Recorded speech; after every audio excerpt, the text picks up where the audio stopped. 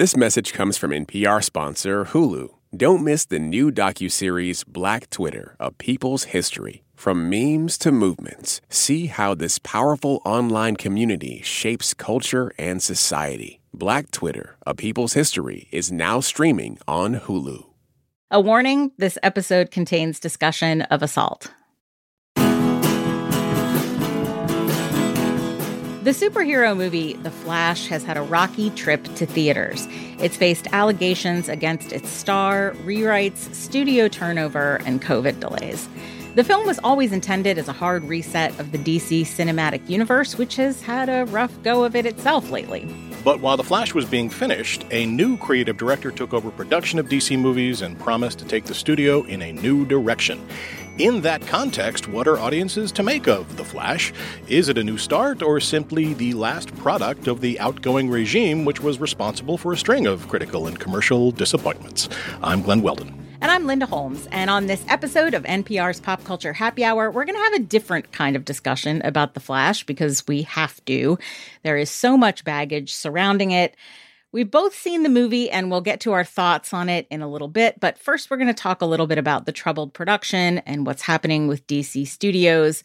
Now, The Flash has certainly been all over television for years. There was a 90s live-action series starring John Wesley Shipp. John Wesley Shipp. And a CW series starring Grant Gustin that just wrapped after 9 seasons. But they have been trying to get a movie off the ground for a long time, right? Oh, man, yeah. There have been attempts to make a Flash live-action movie dating back to the 80s and throughout the aughts and the teens. And then Ezra Miller was hired for Justice League, and there have been several attempts to write them a solo script. They were all put on hold after a series of directors came and went from the project. Yeah. In a meta sense, though, it doesn't really surprise me that a film about the Flash would be such a tough nut to crack because, you know, in the comics, if there's ever a lot of confusion, Linda, if there's ever like multiverse stuff or alternate timeline stuff or parallel universe shenanigans, any of that stuff going on, the Flash is always there at the center of all that confusion because he's the key. So my theory, meta theory, is that we had to wait for DC films to get kind of out of control, right? Right. I mean, the last Shazam film and the Black Adam film didn't really talk to each other. You know, they pretended each other didn't exist, even though they share the same origin story. We had The Batman, which starred Robert Pattinson out in its own universe doing its own thing. Oh, wow. I forgot about that. There were 2 Suicide Squad movies that were widely different in tones and sensibilities. And finally, you know, it's now that we get a Flash movie that could show this character doing what he does in the comics, which is to be at the center of a multiverse reset. We had to wait until the real-world box office stakes got high enough to bring him in to do kind of a in-universe repair job, to justify a movie that was just about that. Wow. See? I'm already confused, and I've seen the movie. We mentioned earlier that this film was always intended to kind of do what you're talking about, to be a reset of the DC films and their continuity. But while this movie was already in post-production, James Gunn took over as the co-head of DC Studios, along with Peter Safran. James Gunn is the writer-director of Marvel's Guardians of the Galaxy films, so it's a little bit of a crossing the streams, but he's spent a lot of time in the DC sandbox also. He made, as you mentioned, one of the Suicide Squad films, The Suicide Squad, and the Peacemaker TV show. And when he came in, he canceled a lot of planned projects, like more Superman films with Henry Cavill, R.I.P. Henry Cavill Superman, and a third Wonder Woman film with Gal Gadot. So Gunn has indicated he wants to take the DC cinematic universe in a new direction. And given who he is as a filmmaker, as I mentioned, Guardians of the Galaxy, stuff like that, that likely means more humor and less of the extreme darkness that typified the Zack Snyder tenure with Man of Steel and Justice League. I think it's fair to say, and maybe this was what you were sort of implying, that the DCU could use a new direction after the Black Adam and Shazam 2 thing, not enormous successes for them. So given all that regime change, where does this movie stand? Is this end of an era? Is it new beginning? Is it something else? Oh, man. Short answer, yes. Long answer, who the hell knows? I mean, we aren't in the boardrooms. We are not in the editing bays. So, Look, there will come a reckoning, right? We're going to figure out at some point how the gun takeover affected this specific film, but that's going to be unclear until we get the oral history. And Linda, there's an oral history coming. We both know it. Let's just sit around and wait for it.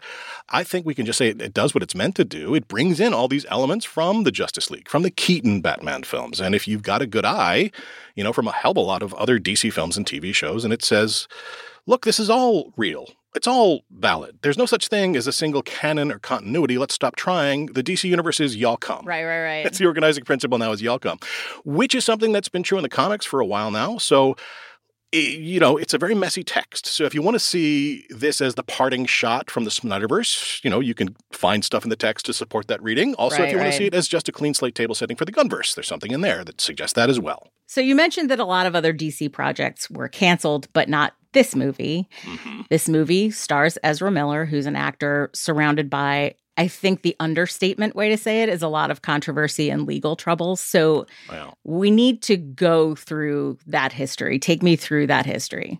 In 2020, a video went viral that appeared to show Miller violently assaulting a woman in a bar. Last year, they were arrested twice in Hawaii. First, they were charged with disorderly conduct and harassment following a physical confrontation with patrons in a bar. A few weeks later, Miller was then arrested and charged with assault in a separate incident. Later, in 2022, in Vermont, where they have a home, Miller was charged with burglary for entering a neighbor's unoccupied home and taking liquor. That charge was later pled down to misdemeanor unlawful trespass, resulting in a fine and 1 year probation. 2 sets of parents have alleged that Miller has groomed or targeted their underage children. The allegations led to a restraining order and a protective order, but no criminal charges. A woman alleged to Variety that Miller harassed her following a consensual sexual encounter in Germany. No charges were filed. There's more. And if you're looking for, a very grim one-stop shop, I'd recommend the Vulture article, The Complete History of Ezra Miller's Controversial Career, which they update as needed, and they've needed to update it. And, Miller issued a statement in August of last year that said, quote, "I now understand that I am suffering complex mental health issues and have begun ongoing treatment. I want to apologize to everyone that I have alarmed and upset with my past behavior. I am committed to doing the necessary work to get back to a healthy, safe, and productive stage in my life." Short on specifics, but a general apology. What was DC Studios' response to all the behavior? 3 guesses. The company defends its decision to maintain its relationship with Miller and release The Flash. Several executives have gone on record supporting Miller for the journey of recovery that they're on. The director, Andy Muschietti, has said he'll be happy to have Miller back if there's a sequel. And Miller made an appearance at the premiere of The Flash earlier this week and thanked the director and studio executives for all that. So I think what we're looking at here, Linda, is a very messy pileup of abusive behavior and mental health issues and a giant corporation's desire to kind of double down on an actor and a character that they've already sunk millions of dollars into. So, look, some folks are going to see simply the act of buying a ticket to this movie as representing an endorsement of Miller's behavior or the systems that kind of give it a pass. Others, it's conceivable, I think, that might see going to this movie as a means to encourage Miller's recovery process. But let's be honest, most people are not going to do any kind of mental calculations like that. They're just going to go see a movie that has Michael Keaton as Batman in it. Yeah. And it's not just that they're releasing this movie, right? It's that they're releasing this movie despite all of these allegations, but they're not releasing things like the Batgirl film. Right. That was not like the planned Superman and Wonder Woman movies that got shelved. The Batgirl movie was already in post-production. So in other words, they had already filmed it. Right. They were doing the post-production and it's never going to see the light of day. It just died. Yeah, so Batgirl was directed by the team of Adil El Arbi and Bilal Fallah, who directed Bad Boys for Life, which some people liked, and a few episodes of Ms. Marvel, which I think we all loved. And the star was the Dominican-American actor Leslie Grace. If a Warner's executive was sitting here, I think what they would point out is that Batgirl film was always intended to be part of its direct-to-streaming content.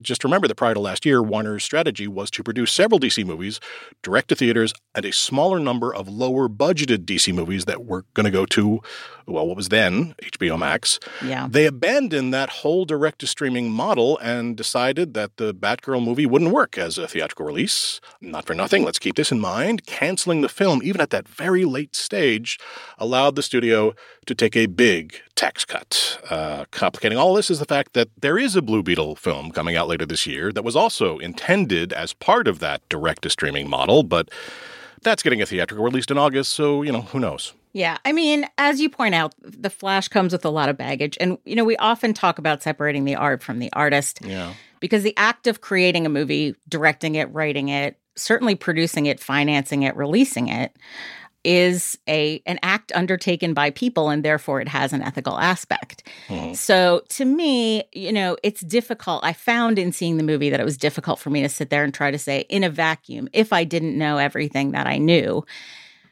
how would I react to this movie? Because I can't unknow all of this stuff. And also, I feel fine about not unknowing all of this stuff because ultimately, as you've mentioned with other films, regardless of whether I don't think it's particularly ethical to release a movie with this baggage around the star, or if it's just relative to other performers and other controversies that have come up. If you feel bad or negative about that, to me, I don't feel an obligation to completely separate out the result from the creative act any more than I would if it was like, well, let's talk about how beautiful this shirt is, regardless of if it was made in a sweatshop, right? You don't have to do that. Sure. But I did my best to do that, to think about its merits as a film separate from all this. Mm-hmm. I think if people choose not to see it, for the reasons that we've been talking about, that's perfectly reasonable. But I do want to try to talk about the film itself as a movie-going experience. Mm-hmm. Here's the setup. Ezra Miller plays Barry Allen, a member of the Justice League who's feeling a bit underappreciated. He's also anxious because his father, played by Ron Livingston, is about to have his wrongful conviction for the murder of Barry's mother reconsidered.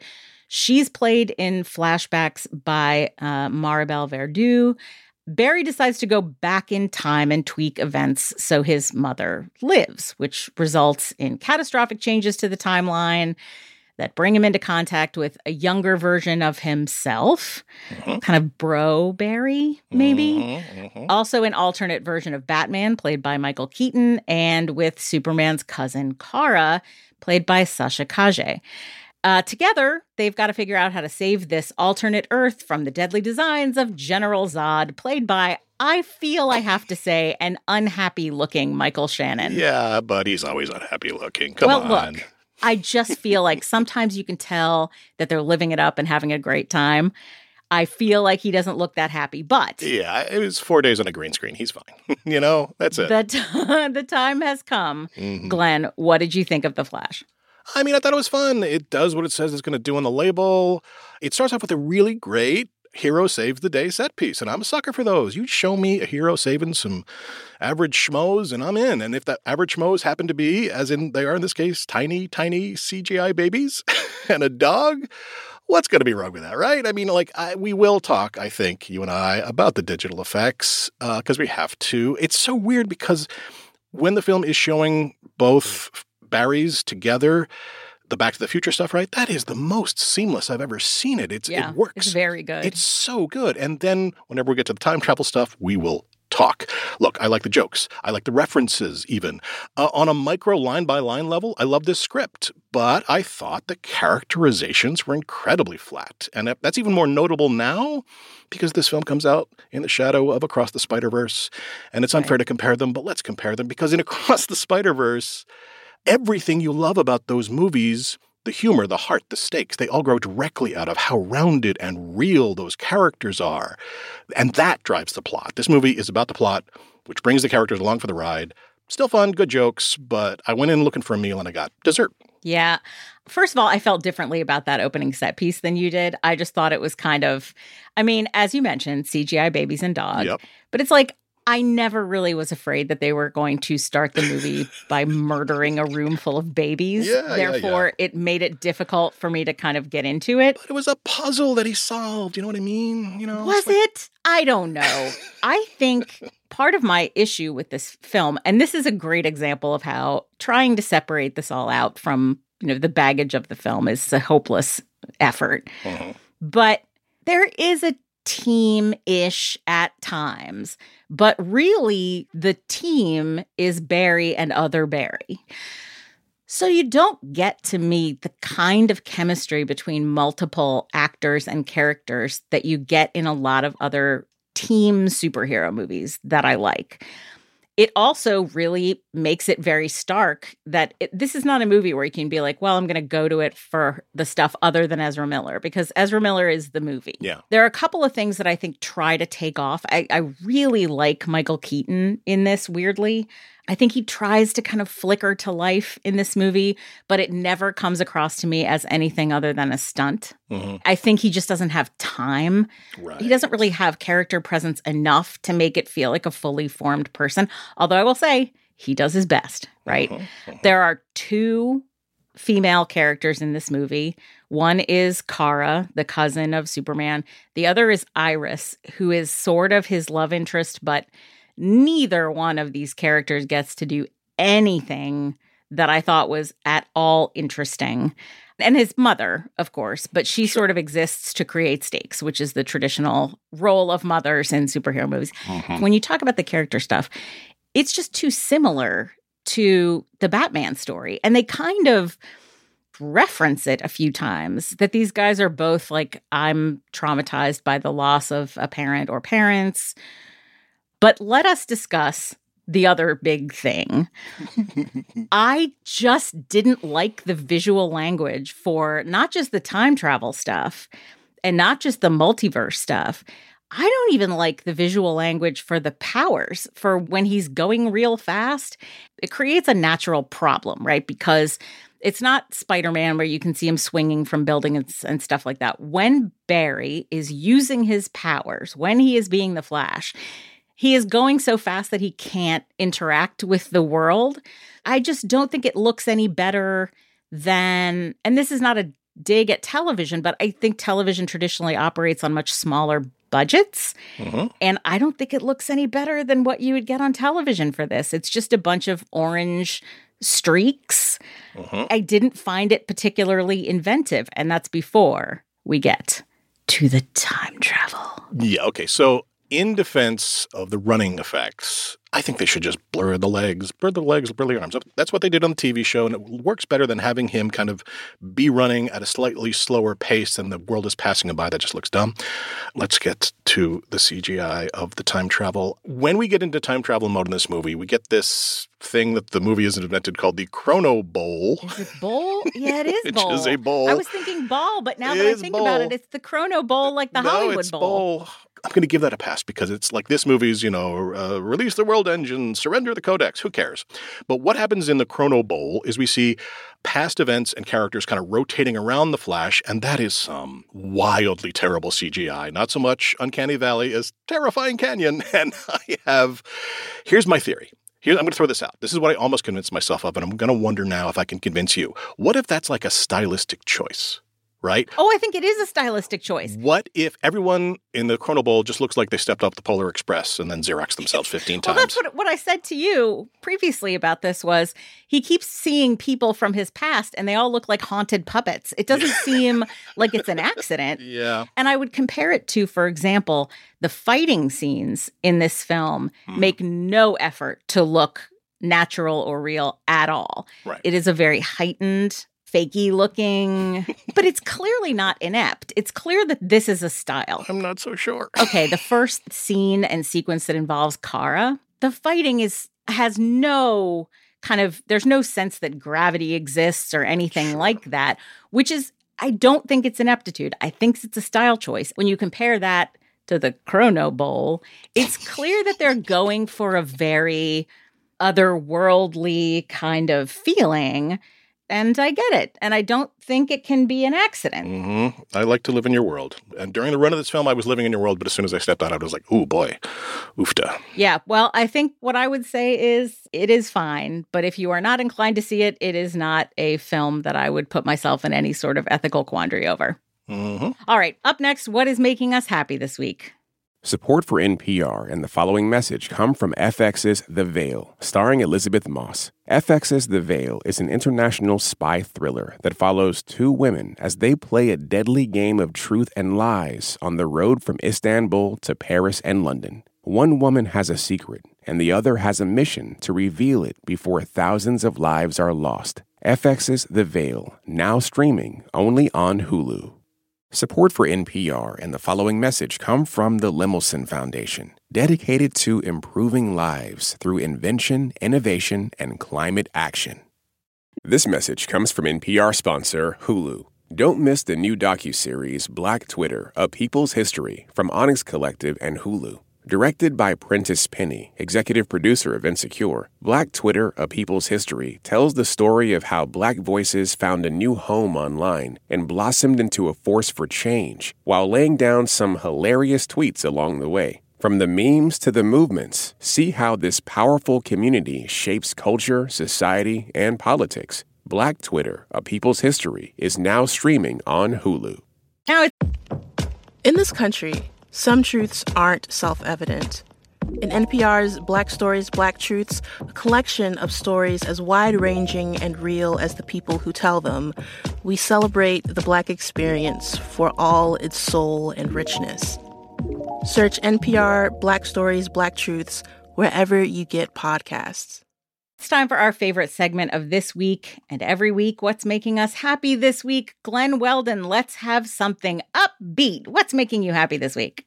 I mean, the Tonys this last Sunday night. Did you watch them? I didn't. Oh, my God. You have to go back. The Tonys this year negotiated with the Writers Guild of America, who were on strike, and so there was no script to the ceremony. Right. But the Tonys are always the best award show ever, and that has everything to do with their essential nature, which is to be a 3-hour ad for going to see a damn show, and also of watching that community of theater people in their element, going full cringe, doing, their jazz handing each other to death. That has nothing to do with the nature of the monologue or the presenter banter. Right. So this was the most performance-dense Tonys I can remember seeing, and that's what you want. You want the Tonys to offer up a sampler pack of contemporary theater. Did its damn job. The actual presenting of the individual awards, yes, that was dull, that was repetitive, as you'd expect it to be.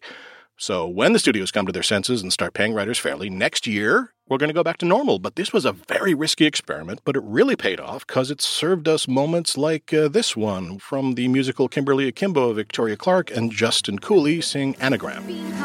I like the way you crack a joke, but no one else will get. A little dry, a little droll, a little dumb. And yet, Okra, cobra, marble, barley. I like the point of view. Bravo, cello, lemon. All right, so that is the Tony Awards. I will be going back and looking myself. Thank you very much, Glenn Weldon. What is making me happy this week? I was on vacation last week in the wonderful state of Maine. It was cold and rainy, but I did not care because a big part of what I was doing was cuddling up and reading books. And one of the books that I read is a new book by Megan Abbott called Beware the Woman. And there's a little bit of a mini trend, I think, of stories that are kind of about pregnancy and kind of the mystery of, what being pregnant is like, that crosses over a bit with controversies in the news over reproductive rights and things like that. And so this is a book that is kind of a thriller about a woman who is pregnant and goes with her husband to visit his father. And it's just a story where she gets there and stuff starts to get creepy. And then it gets creepier and it gets creepier and it gets creepier. It's really terrific. Again, it's Megan Abbott's Beware the Woman. I enjoyed it a lot and thought it was awesome. So that is what is making me happy this week. If you want links for what we recommended, plus some more recommendations, sign up for our newsletter. That's at npr.org/popculturenewsletter. And that brings us to the end of our show. Glenn Weldon, thank you so much for being here. Thank you. Good to have you back. This episode was produced by Ramel Wood and Mike Katziff and edited by Jessica Reedy and Sierra Crawford. Hello Come In provides our theme music. Thanks for listening to Pop Culture Happy Hour from NPR. I'm Linda Holmes, and we'll see you all next week. This message comes from NPR sponsor Vuori, a new perspective on performance apparel. Clothing designed with premium fabrics, built to move in, styled for life. For 20% off your first purchase, go to vuori.com/NPR. This message comes from NPR sponsor Rosetta Stone, an expert in language learning for 30 years. Right now, NPR listeners can get Rosetta Stone's lifetime membership to 25 different languages for 50% off. Learn more at rosettastone.com/NPR. What does it mean to be Black in America? In NPR's Black Stories, Black Truths, a collection of stories as varied, nuanced, and dynamic as Black experiences, you'll hear it means everything. Search NPR Black Stories, Black Truths wherever you get your podcasts.